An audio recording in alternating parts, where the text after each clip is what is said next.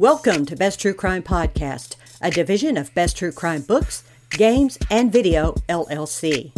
I'm your lead investigator on this case, Judith A. Yates, award-winning true crime author, a criminologist, and a paranormal explorer. Every episode is an investigation where you and I explore true crime, forensics, historic cases, dark history, and criminal theory. We discuss the cases, share information, no chatter, no commercials, no off topic. Now, grab your crime scene kit, a notebook, and your favorite hat. This is Best True Crime Podcast. Before we begin, I need to include a content warning. This podcast contains graphic descriptions. I also need to remind you all persons charged in a crime are innocent until proven guilty by a court of law. Military leader and defendant of France, Joan of Arc, was burned at the stake in 1431.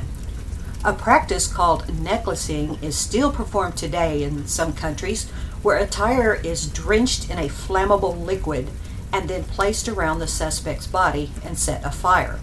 This is literally burning the accused alive. Death by fire has a long history in the criminal justice system. This is a history of punishment by fire.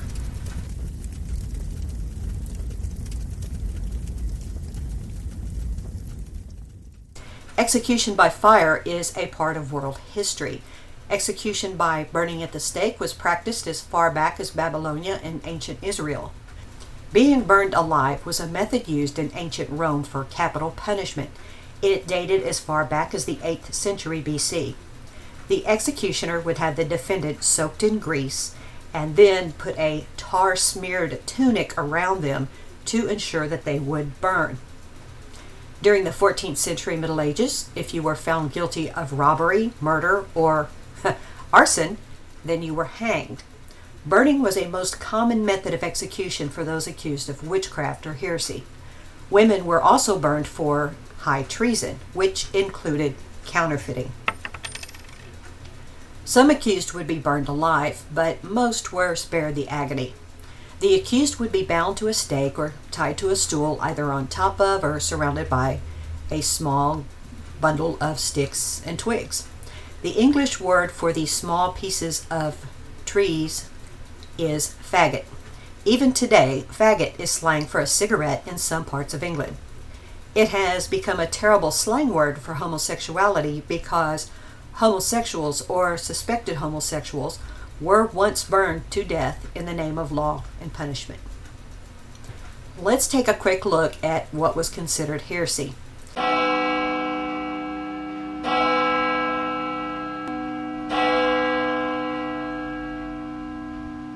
Now, during this time in the Middle Ages, if you believed in any religion outside of the Catholic Church, you were committing heresy. If you dared to teach any religion outside of Catholicism, you were committing heresy.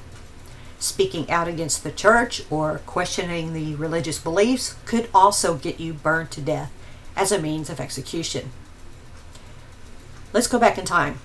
A church deacon was burned to death in Oxford for heresy in 1222. His crime? He had fallen in love with a Jewish woman. The deacon was burnt for practicing Judaism so he could marry this Jewish woman. In England, Edward Whiteman was the last accused heretic to be burned in 1612. In 1708, an accused witch was set to the fire.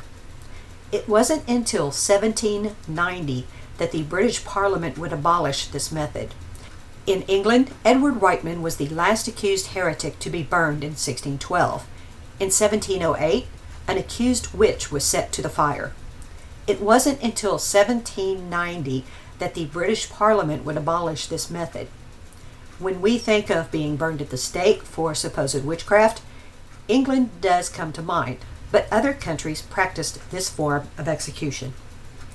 During the Spanish Inquisition, for example, 1478 to 1834, countless Jews were burned at the stake. Burning at the stake was a norm during the Spanish Inquisition, and festivals would often include such execution methods. Just another part of the celebrations. In 1568, Spain condemned the Netherlands to death. Yep, the whole country. Spain condemned them to death. And at least 800 people from the Netherlands were burned or hanged in just 1 week. In 1782, Scotland, a female servant was burned for the crime of poisoning her principal. Being burned alive is one of the most unimaginable ways to die. The idea of being burned at the stake, possibly falsely accused, well, that just sends shivers down a spine. So the condemned were sometimes given a reprieve.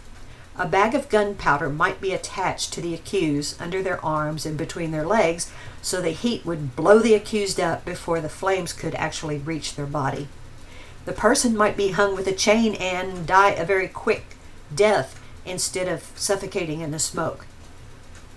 If the accused were still alive before the fire was lit, the executioner would just give them a couple of hard punches in the chest to ensure that they were dead before the flames began to lick their body. In the 1980s, during apartheid South Africa, suspected apartheid associates were publicly executed by necklacing. A tire was forced around a living person's body or neck and their hands and feet tied up.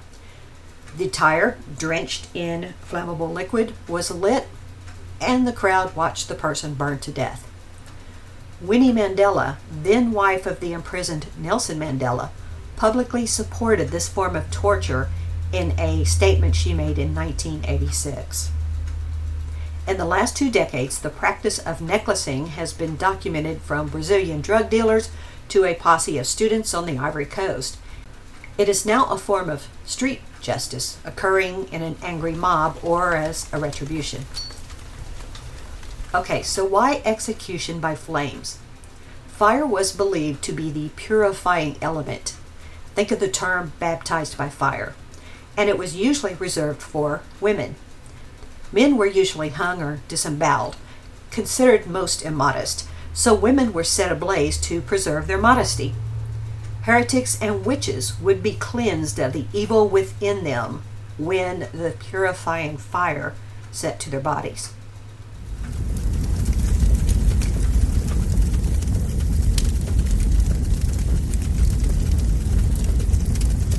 Sir William Blackstone said that women should be burned alive rather than drawn and quartered or hung. In the 1700s, he wrote, "For the decency due to the sex forbids exposing in public mangling their bodies." During the Spanish Inquisition, beings burned at the stake was favored for several reasons. First, being burned alive meant the victim's blood was not shed. The shedding of blood was prohibited by the Roman Catholic doctrine. Secondly, a body burned to unrecognition or destroyed could not be taken in the afterlife. If we destroy the physical body, then it won't go into the afterlife. True justice served. Where mob justice is concerned, it is a terrible form of justice where the crowd can enjoy the accused suffering.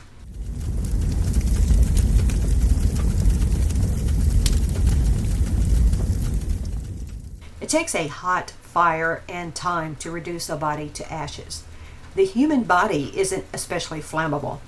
We're basically a lot of fluids held together by skin. Heat initially causes the epidermis to peel away, and after about 4 or 5 minutes, the dermis splits open, leaking the body's fat. So when a body is set afire, it usually doesn't burn all the way through, like some criminals think. Eventually, the body's fluids douse that fire. Muscles start to contract, which is why when we see charred bodies in what's called a boxer's pose, the elbows are drawn and the hands are folded into a fist. When body temperatures reach about 105 degrees Fahrenheit, enzymes start breaking down. Major organ failure begins and the body goes into shock. It takes about 1600 degrees Fahrenheit to cremate the human body, burning for at least 2 hours. How hot is that? Well, consider a cigarette tip burns at around 1300 degrees Fahrenheit at its hottest. The most difficult part of the body to burn entirely, bones, usually the teeth. The belly button or navel usually doesn't burn because it's fatty tissues with a lower boiling point.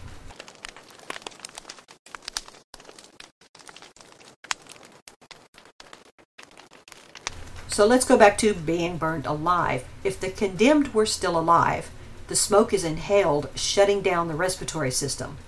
The lungs might fill up with fluid, also causing suffocation. As nerve endings burn away, the accused feels nothing. And the worst part of being severely burned, all burn victims will say, is the recovery process.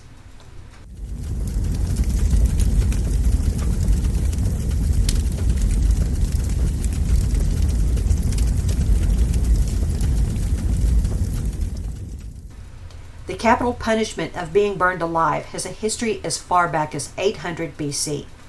While England is well known for the practice, other countries use this form of putting an accused, usually female, to death.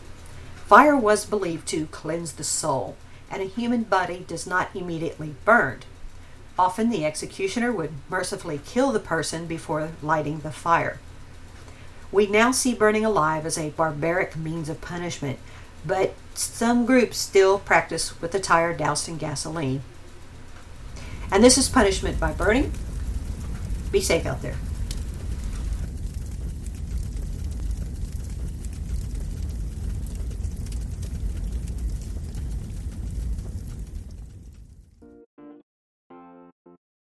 Hey everybody, I'm Judith A. Yates, true crime author, criminologist, and I support PFLAG.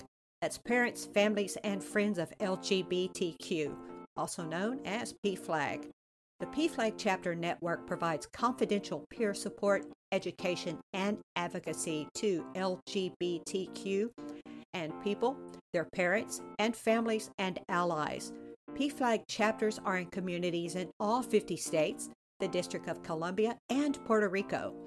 PFLAG has been saving lives, strengthening families, and changing laws since its founding in 1973. PFLAG is the first and largest organization dedicated to supporting, educating, and advocating for LGBTQ and their families. PFLAG works to create a caring, just, and affirming world for LGBTQ and those who love them. You can learn more about PFLAG at www.pflag.org.